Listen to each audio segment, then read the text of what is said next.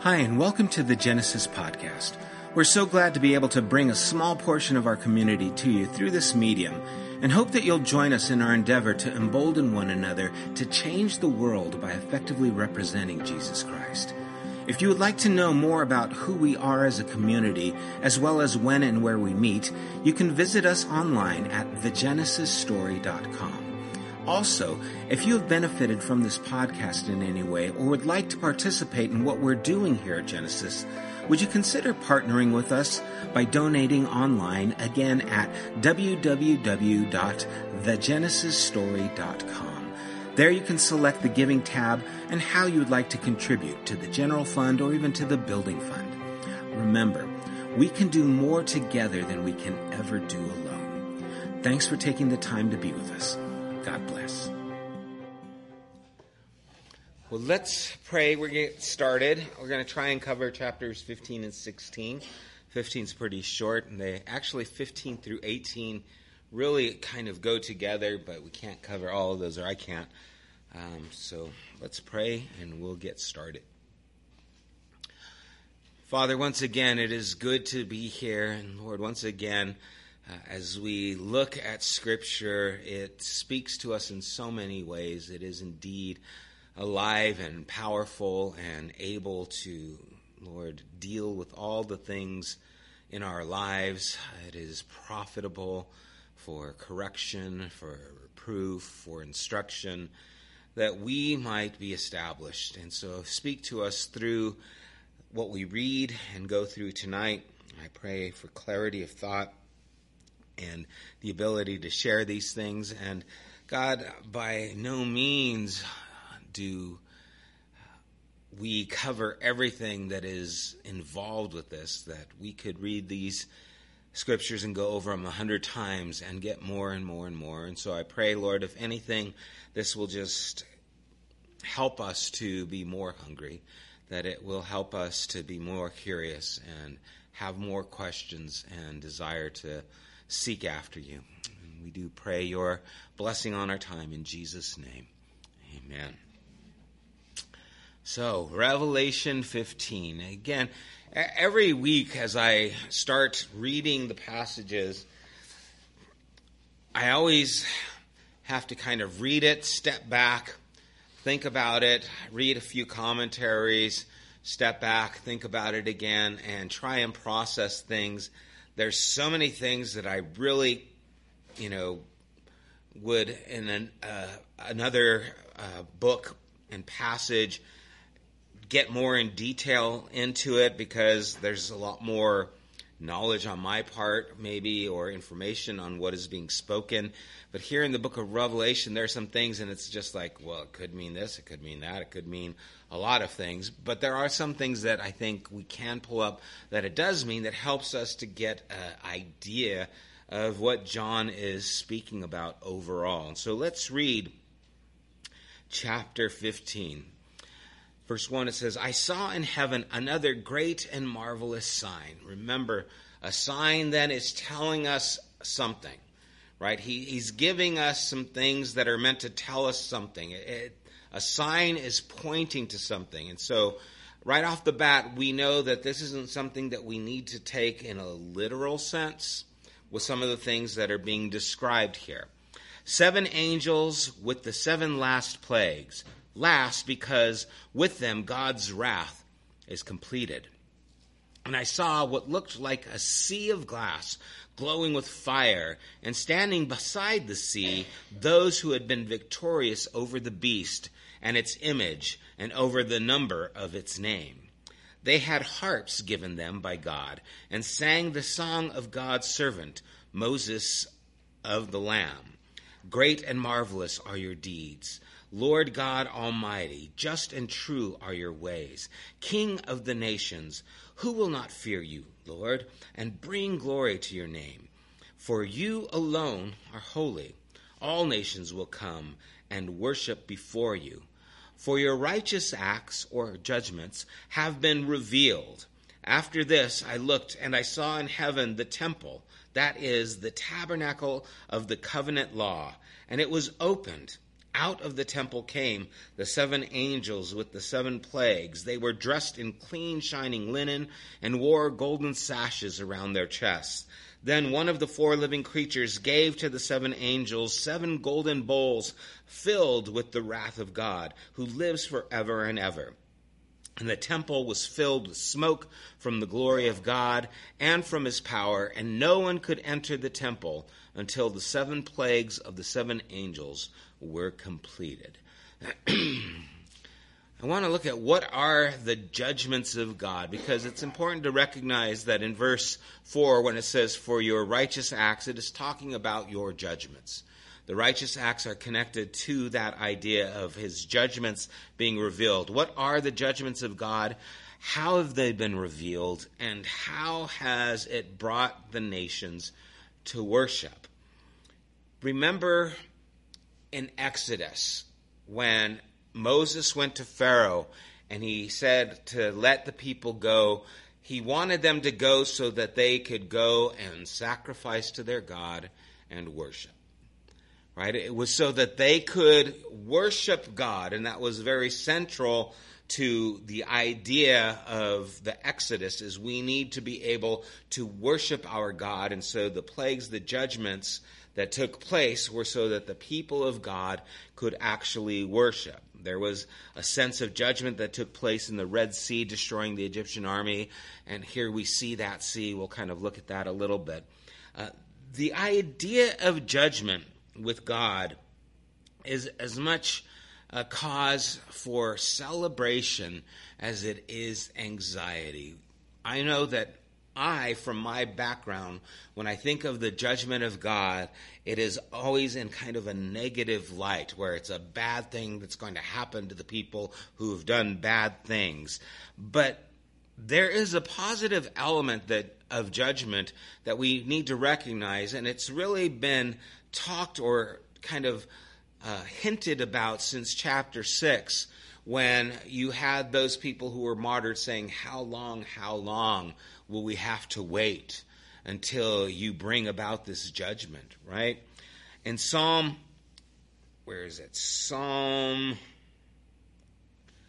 98, it talks about the whole creation rejoicing. And that's plants, mountains, animals, singing for joy because God is coming to judge the earth. Right? All of creation is singing because God is coming to judge the earth. Why? What's the good news about this judgment? Well, imagine you live in a small village that's outside of a major city, outside of Judea. And there is no judge who is there to rule over the matters that take place in your village. And so if someone is sold something that was misleading or broke, or someone was cheated out of some land, or someone was robbed, or something was stolen, and they found someone who had taken those things, all these things could not have actual legal ramifications until a judge would come by and then bring about the verdict to settle these matters. And so when the judge came, even though it was infrequent, when he comes, the caseload is huge, right? Because of all the month's problems that have built up. You know, there's all these things that have been built up over the hundreds or however many people are a part of this village. And the judge is going to have to keep order. He's going to have to calm everyone down, both the people who are being defended and the people who are being accused. He has to hear each of their case properly. He has to hear it fairly. He has to take special care that no one tries to swayed him in the wrong way. He has to refuse bribes. He has to make ultimately decisions on all these numbers of cases. And then the hysteria is finally calmed when the judge passes these verdicts. Order is restored, right? The cheats have been found out. Those who have done things and taken things unjustly have to return them, and people are vindicated for the wrongs that are done to them. And finally, they see justice. Imagine that now from a small village to the concerns on a global level, right?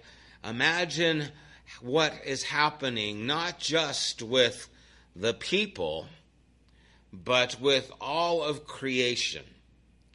The idea of judgment is not so much just going to find someone guilty, but it's also to bring about vindication. It's also to bring about justice. It's about wicked empires and all the evils that fall down from the highest officials to the lowest peasants. And there is no judge to bring about justice because they all belong to the same wicked system. So the cry goes up to God, even as it did with Israel in Egypt. And God's actions on behalf of Israel is a great cause for liberation and celebration. And the same thing is being proclaimed here. All the injustices, all that is wrong, God is going to bring judgment to make it right. And so there's a lot of people in this sense that are going to get what's owed them, what was taken from them. The wrong that was done to them is going to be righted. How and in what ways, I can't even begin to imagine. We're talking about something that's been going on for centuries, right? In Psalm 58:11, it says, "Then people will say, surely the righteous still are rewarded. Surely there is a God who judges the earth." All these things are waiting for this time. When, O Lord? How long before you bring this justice? And so now John is giving this illustration of this justice. And from there they will come to worship. From there they will come to give to God. John and the early followers of Christ, there was once a great act of judgment, right? Above all others, which was already compelling people to come and worship Israel's God. God had raised Jesus from the dead. Right? Jesus was accused of being a false Messiah. God had reversed the verdict of the human court by the resurrection, demonstrating that Jesus is the Messiah. The resurrection proved that the cross itself had been the great act of judgment. It was the act of judgment to all those who said, no, this isn't the way it's supposed to be. We're going to put this to end. We're going to squash this. We're going to end this man and all he stands for. And now the cross is the judgment. The resurrection is the justification that takes place. God reversing that judgment. It's proved that the cross itself was that judgment in which sin, death were themselves condemned and executed. Right? God's judgment was displayed so that he could see that he is just and Christ is dealing with all of us. Not just in a substitutionary way, but in a way of recognition, in a way that God says, I see and I'm not letting it go and I'm dealing with it and I will deal with it on the cross. My judgment is final and Christ is enough. Having done all this, Jesus the Messiah, Israel's God, is demonstrating that the followers of Jesus were his true people. Through their faithful testimony to Jesus, right? Even though they risked their own lives. It's important to see that it's the martyrs who have been victorious over the beast. That's what it says in verse 2. When it talks about, right, the beast in the image and over the number in its name. That's those who resisted, did not partake of all that was taking place through Rome and all that Rome represented. And so the martyrs are the ones who are victorious over the beast. How were they victorious? They were martyred. They were faithful. They were like Christ. And that's really an important part here. They discovered that they have come through death just as Israel had gone through the Red Sea and are now standing, singing a new song of praise for the act of judgment that God has performed. right? As the children of Israel stood before the Red Sea, here there is a sea of glass, right? That's pictured here. Again, sea often stands for judgment, or waters often stand for judgment. Even in baptism, there is this idea of, you've gone down, you died with Christ. God's judgment is done with that, with your identification to Christ. And now there is the newness of life. And it's interesting because the song that's sung in Deuteronomy chapter 32, which is where this is kind of pulling from, this same song. It's a very abbreviated version, but that's known as the Song of Moses and Joshua. Joshua in the Greek is Jesus. So it's the song of Moses and Jesus, and here John says the song of Moses and the Lamb.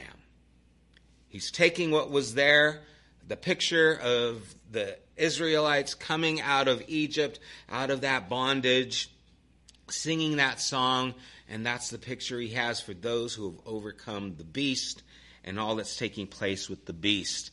The song in the passage, again from Deuteronomy 32, focuses on a different part of the Exodus story. The plagues in Egypt have reached their climax, and Pharaoh and his people have consented to finally let Israel go. They have gone through the Red Sea, sung the song, arrived at Mount Sinai, and there the fire and smoke of God's revelation to Moses regarding instruction of the law, the tabernacle, the place of witness, or the meeting, all are being revealed where God himself would come to meet with his people. It was a foreshadow of the tabernacle that would be built in Jerusalem. And now in this vision, there's a fresh understanding. John sees that the heavenly throne room is at the heart of the heavenly temple and has a tabernacle of witness within it. That this tabernacle has been opened, not just to let Moses or anyone in, but to let these angels out carrying the 7 plagues, not for Egypt, but for Babylon and for the world that had fallen under Babylon and her seduction, right?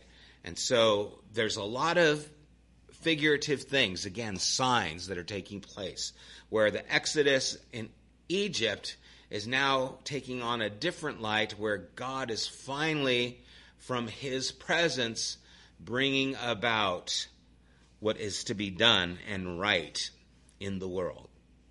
The smoke that we see is a familiar picture. It was that in the tabernacle in Exodus, and it was in Isaiah's vision of the temple in chapter 6 of Isaiah, Solomon's dedication of the temple, 1 Kings chapter 8.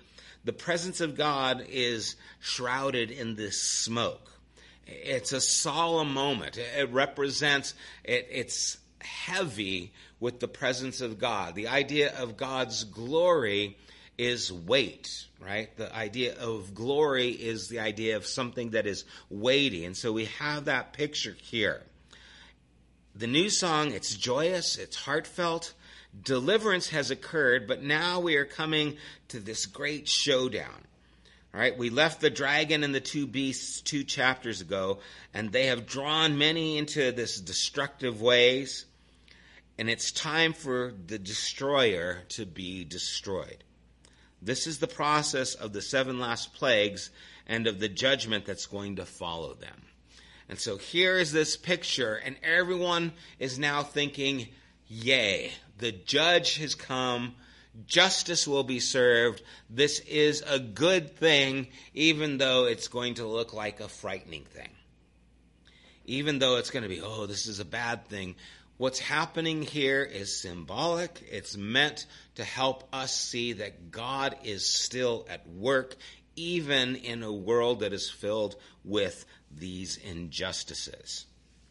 So, that leads us to chapter 16. And now, let's swim our way through this one. Then I heard a loud voice from the temple saying to the 7 angels, "Go pour out the 7 bowls of God's wrath on the earth." Notice where they're being poured out. The first angel went and poured out his bowl on the land, and ugly festering sores broke out on the people who had the mark of the beast and worshipped its image. The second angel poured out his bowl on the sea, and it turned into blood like that of a dead person, and every living thing in the sea died. The third angel poured out his bowl on the rivers and springs of water, and they became blood. Then I heard the angel in charge of the waters say, "You are just in these judgments, O Holy One, you who are and who were. For they have shed the blood of your holy people and your prophets. And you have given them blood to drink as they deserve. Yes, Lord God Almighty, true and just are your judgments." The fourth angel poured out his bowl on the sun, and the sun was allowed to scorch people with fire. They were seared by the intense heat, and they cursed the name of God, who had control over these plagues, but they refused to repent and glorify him. There's something very similar about these judgments. But God's wrath is always a touchy thing, right? At least for me, it's something that you always kind of have to wrestle with. It's taking, or two things are kind of taking place. One of the things that we see is he allows human wickedness to kind of work itself out. You reap what you sow. And God allows that to take place, and his wrath shows up in the consequences of human action. And second, he steps in more directly to stop it, right? He calls it out. And when he does so, he calls it out and deals with it at that time. And both of these are a reason to, again, thank God. It's good that things do have consequences. It helps us to learn from the small things to the big things. Of course, some people do learn and some people don't. And it's good that God intervenes in different ways and shows judgment in other areas. And sometimes if correction doesn't meet the level of the crime, then the crime actually isn't clear. When I had a lesson yesterday with a dog that was just so freaked out. Any form of correction, and the dog just started yelling and screaming and went belly up as if it was dying, right? It was, don't get me. It's like, I haven't even done anything, but the dog was just that temperament. And so with the dog of that temperament, you don't have to do a lot because it thinks everything is a lot. But then you get other dogs, and it doesn't matter what you do. They say, "Is that all you got?" You know, and then you have to meet them where they're at and force them to understand that there's consequences to their action. And so how hard they push, you have to push that hard and a little bit more, right? And so sometimes the crimes of humanity that take place, the judgment to accurately deal with those crimes has to be at least matched to those crimes, right? And those are kind of the things that we see. It's interesting here that the first four plagues are a mixture of both these types of wrath. We see kind of both of them showing up. And again, this is deeply symbolic language. This is seen when the angel's pouring bowls of wrath, right? That's a symbol. It's trying to convey something. It's an image so that we can see it. Not that there's big angels somewhere pouring out something all over the earth and the world, right? That's not what we're supposed to be seeing. We're supposed to get this as a sign, image. God is doing something, and here's the picture that he gives us to see that. And the point of the first four wraths seems clear, that God will not allow the earth, the natural elements, right? He talks about sea, rivers, sun. He will not allow neutral elements themselves to just go without giving some kind of judgment. He'll allow these things to pass judgment on humanity that bears God's image, but are still rejecting God's responsibility for themselves and his creation, right? Humanity is supposed to be looking after God's creation. That includes all the people, that includes all the environment, That is what we were supposed to do in the garden. God gave man this dominion. And so we are responsible for this. And now we're seeing that this dominion is actually bringing about a sense of judgment, as we are not dealing with these things correctly. These judgments are the entire world, where, as before, remember, the seals and the trumpets, only part of the world was harmed and destroyed. And again, this is symbolic, but here it's everything. They are warning to those who need to repent. And here, what is missing is the call to repentance. It's almost like you had your chance, and it's done. And now this is the consequence of that action. Right? There comes a time when there's the consequence. And I don't know how that all works, but at some point there has to be the judgment. Right? At some point there has to be an accountability. At some point there has to be a payment for the things that were taken. And so this is really symbolic, saying that this is happening, now. There's definitely a lot of symbols here that are similar. This is, all the seas die, the rivers turn to blood, again, similar to the plagues in Egypt. There is no more space, though, here to repent. These plagues are the beginning of that long process, which will end in chapter 20.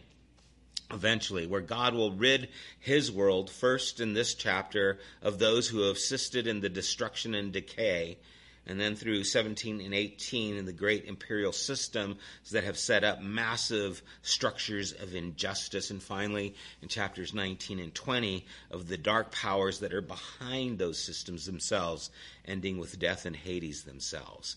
And so this long, powerful sequence of thought tells us clearly that we are at face not with an ill-tempered divine being or careless ruler, that we are dealing with a judge who cares about justice, who allows us to reap what we sow, and then will make sure that we're accountable for those things, right?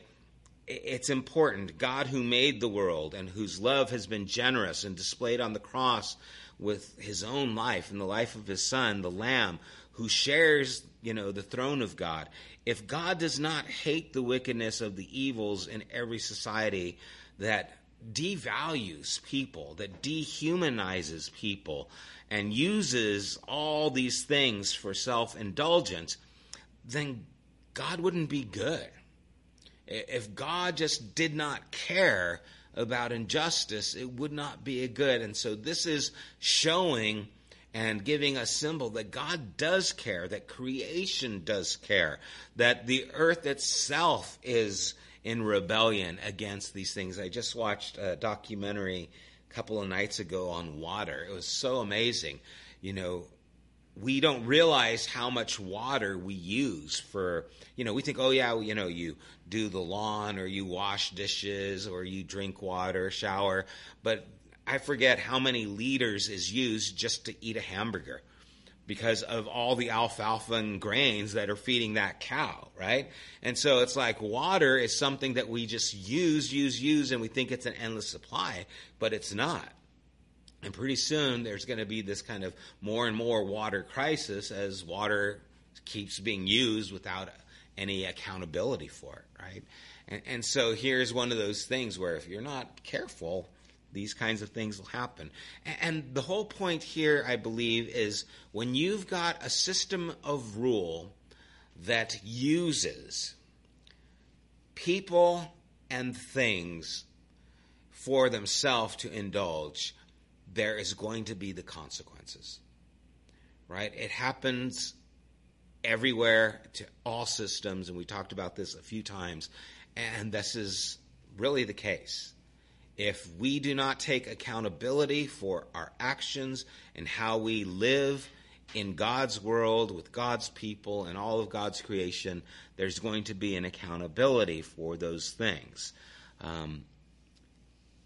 But sometimes love lets things run their course, right? Sometimes letting people reap what they've sown is the only way to reveal the evils, especially to those people. Yeah, I don't know. So, this is very reminiscent of Pharaoh and the plagues of Egypt. Again, where plague after plague was poured out. And I believe this is what is meant by the angels pouring out the bowls of his wrath on earth, the sea, and the rivers, and all these things. I think it is God's judgment on them and all their actions, just like it was in Egypt with Pharaoh. All those plagues were there so that they would have to deal with the consequences, that they would not return to God. Verse 10.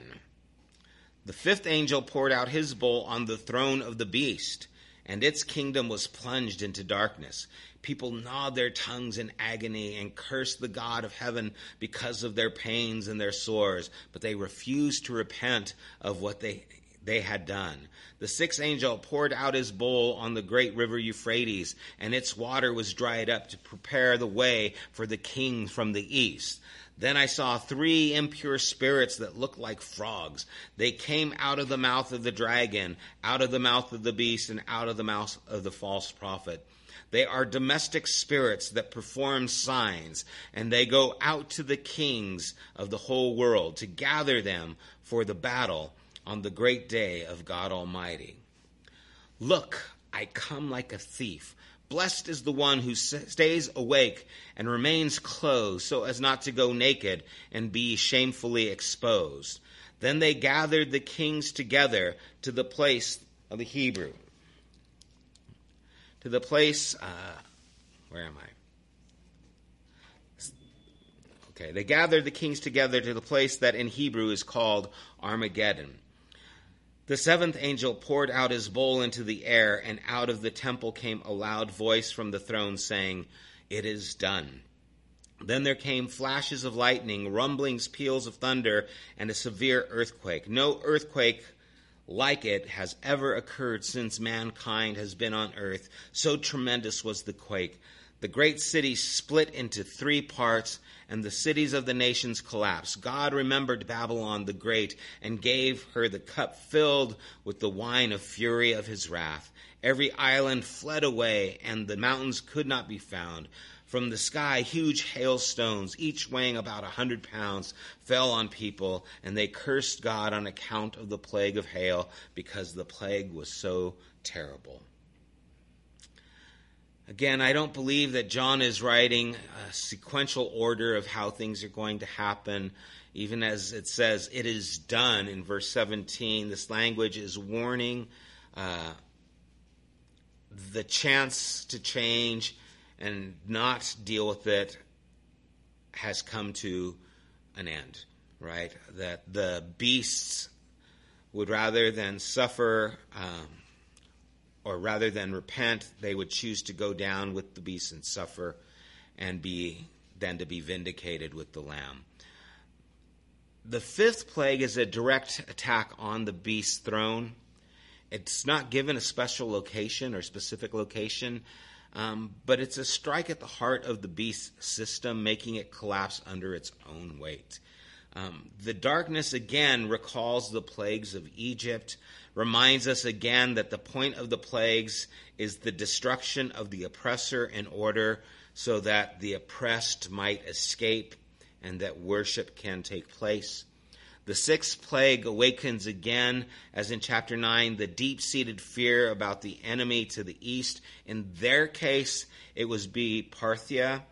The Euphrates River was a natural kind of boundary that was set and a barrier. Relatively, it was easy to defend because of that. But if the sixth angel's bowl, when poured out, dries up the river so that to prepare the way of different kinds of exodus and actually an invasion, instead of the children of Israel going out on dry land through the Red Sea, the kings from the east can now charge with their armies across the river and attack. And I believe that John is showing that there is threats, that this kingdom, Rome, is vulnerable, that there is going to be a time when it falls. And I think he's naming one of those threats with the kings to the east. At that time, that would be something that they would think of, that would have that kind of identity to it. And so this is kind of taking place. The seventh bowl goes into the air, and that's kind of the space between heaven and earth, the place of spirits and powers and influence. This will finish it all, right? This is the whole wicked work coming to completion. And we saw this in chapter 8, verse 5. We saw it in chapter 11, verse 9. We see this sequence of judgment, the collision between heaven and earth, and it results again in this thunder and lightning and earthquakes. And again, it's symbolic. In Zechariah chapter 12, Jerusalem is split apart by an earthquake, but it wasn't a real earthquake, right? It was a dividing of the nation, but it is explained in an earthquake. In verse 19, the great city that is mentioned, is it Rome? That would be kind of the likely guess, is split into three. And the other cities collapse as well. Like Jericho before the trumpets of Joshua, they just come tumbling down. Islands flee, mountains disappear. John's hearers would have no problem really getting the point. That is that the collapse of, not the collapse of the physical earth, but the collapse of this empire, this social, political system is taking place. Terrible things happen when a society crumbles, right? If our society were all of a sudden the whole infrastructure would collapse and there was no longer any police and there was no longer any military and there was no longer any water and there was no longer any grocery stores, oh my gosh, you can imagine the mayhem. And so he is talking about this kind of, collapse taking place in this city where destruction happens and it is devastating, right? This powerful empire, the beast that he's talking about, is coming down and there is this judgment that is being passed on it. And it's a fitting metaphor, the earthquakes and the huge hailstones and all these things. It's a great way to bring our imaginations into an understanding of what it's like when a system that is thought to be so strong comes down and collapses. God will allow the lie that's at the heart of this pagan society to finally be exposed and crack like the crust of the earth, right? And just like those, platelets or whatever they're called, shift and all of a sudden things come undone, the same thing is going to be happening against this city. And God remembers Babylon, he says in verse 19. Chapter 17 to 18 is going to touch more on that point. But part of the final judgment of the last bowl of wrath is the judgment on the city that has become the world's whore. And that's what he talks about in the next few chapters, right? Only when her lie has been exposed and she's been destroyed can we appreciate what it means to belong to the people that John calls the bride, right? And that's the variation that we have. We have the people who are living for this system, this beast, that is a defilement to God and his creation intention, and then we have his bride. And those two are contrasted. And what John is going to be doing in the next chapters is trying to bring about the clarity of God's dealing with all that is happening. From chapter 6, how long before you deal with this? John, through these chapters, is saying, it's going to happen, and it's going to be complete. Okay? And now for us, looking back, and looking where Rome is now, and it is no more, right? We see that there's truth to these words, and again, we want to find, well, was it a prophetic, did it happen like this, and this? But the whole point is it happened. That Rome fell, and it was really under its own deeds, right? They became so indulgent that they were negligent. And that negligence allowed their own fall. And so it was them and their deeds that brought about the just reward for all that they had done. And we're going to see that take place in Rome, but it, of course, is a picture of so many things. How many government systems that abuses people come to an end because eventually people say no. And eventually it can't maintain itself. You can't treat people like, objects of merchandise and succeed at anything. You can't treat God's creation as something for you to indulge in and it not rebel back. You can't use the world and all the people and things in the world just to feed your own desire and it not have consequences that will come back to you. And so this is, I think, a picture of all those things, but amplified, dealing with Rome and all that Rome was, all that Rome meant to the people, and God bringing about this case and this judgment for Rome. Let me see. That's all I got. Any questions or thoughts? I believe the symbolic idea here is blood, right? And that of Egypt as well. Yeah. And so the second angel poured his bowl on the sea, and it turned into blood like the dead person, and everything in the sea died. I think the idea the water became blood is symbolic, again, of Egypt and of life. I think that's really the symbolism.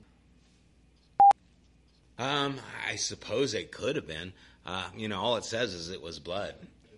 Yeah, I understand there's a lot of things that we can speculate about because we see, that our resources as a planet are important, right? It's important to be aware of these things.